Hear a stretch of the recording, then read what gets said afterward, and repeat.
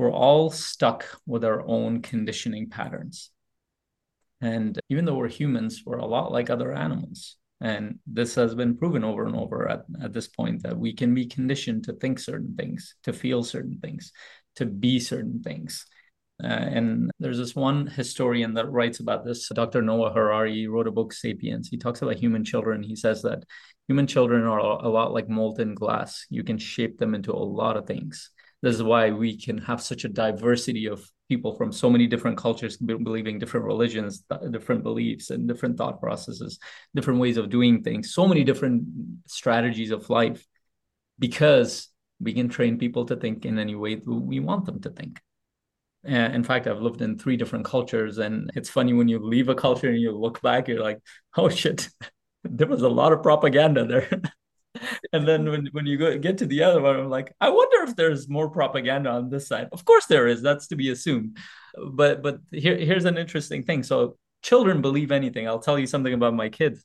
So we play this game. I think my 7-year-old has caught on by now. But we used to, when they were little, actually, we still play it, but I used to play this more with both of them. I have two daughters now. They're 7 and 4.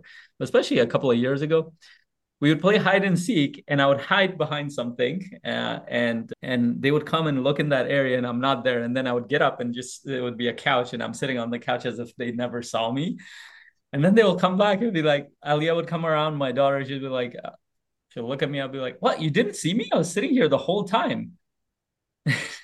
She looks at me, she's like, no, you weren't. I came here. I'm like, well, did you not know I had invisibility powers? She's like, no, you don't. She's like a superhero person. She likes superheroes, and I do too. But you can tell on her face, she doesn't know how to make sense of that. She's like, what? Does my dad know how to go invisible? But she's smart enough to say, she's like, well, do it now. I'm like, well, no, I only do it at certain points.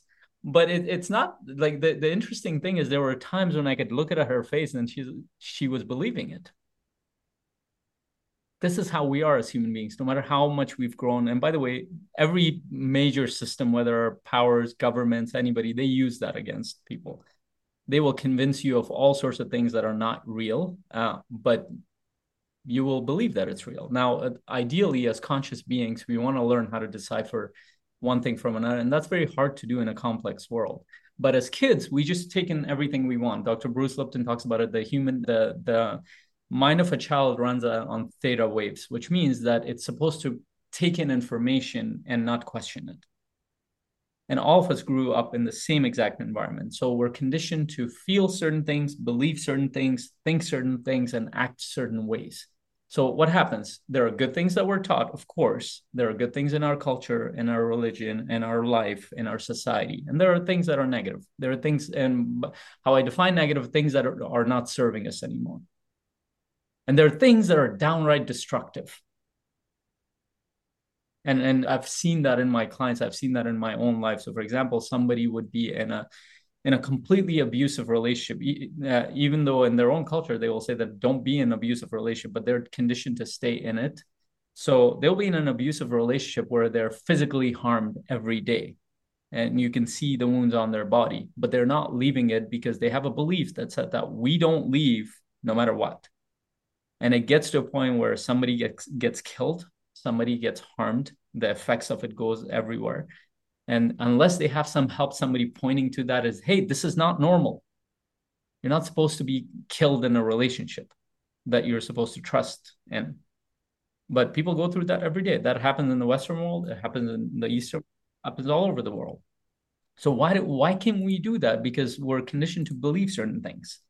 We're conditioned to think certain things about ourselves, about other people, about the world. Think about somebody growing up in a family where they're taught that you live in a dangerous world, in a very dangerous world. Now, I actually grew up in a dangerous world, but it was very interesting that my parents, even though we were in danger, we were taught to like connect with the positive things in our life, to be loving around each other, to have that time together with each other, even though we were in war and famine and all sorts of things at times, but we felt we could connect to the positive moments of life, and we were told that there's a lot more to life than just this. But imagine, and there were families who went through that, it's that watch out for the world, it's going to get you. And when you grow up with that thought process, your mind looks for that.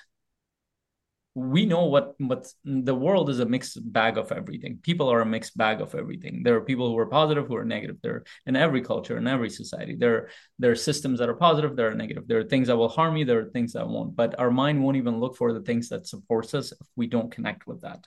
If we don't connect with the positive pieces of it. And if we're conditioned to think a certain way, that will be that. Now, there are some of the things that are obvious. There are some things that are completely not obvious at all. There are people, we will go through a whole life thinking that I know this thing and I know this is real, but it is harming us in ways. For the longest time, for example, I believed that I'm this introverted person that couldn't talk to people. Well, you can clearly see that's not a problem anymore. But that took me, like, I believe that wholeheartedly, that that's who I am. I'm a quiet person in the corner, and that's how I was made. That was not true. And other people reinforced that around me by saying, oh, you're such a shy person, you're this, you're.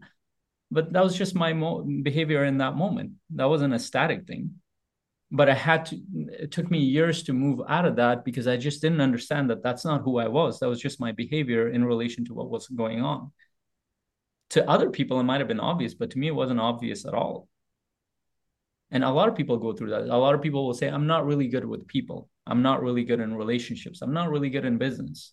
I'm not a confident person, or I'm not somebody who can connect with people easily. How do you know? And this is what I'm going to point to, is the potential that human beings have, is that it's much more vast than we know. And so when we're stuck in our conditioning, we don't know how to get out of it. It's a complete blind spot. So I want you to think about this. What are the areas, at least the areas that you're aware of, that you feel stuck? And then there will be areas where you see broken patterns, but you don't know why they're happening over and over. It might be in your family, and it might be in the way that you feel on a day-to-day basis, or it might be in your business where things are breaking down, but you don't know why they're happening. Those are blind spot areas. You can only see the effect of it. You don't understand the cause. And we all have them. This is why, as human beings, we need other human beings around us. We need other people around us to give feedback, whether those are mentors, coaches, friends, communities, all sorts of things.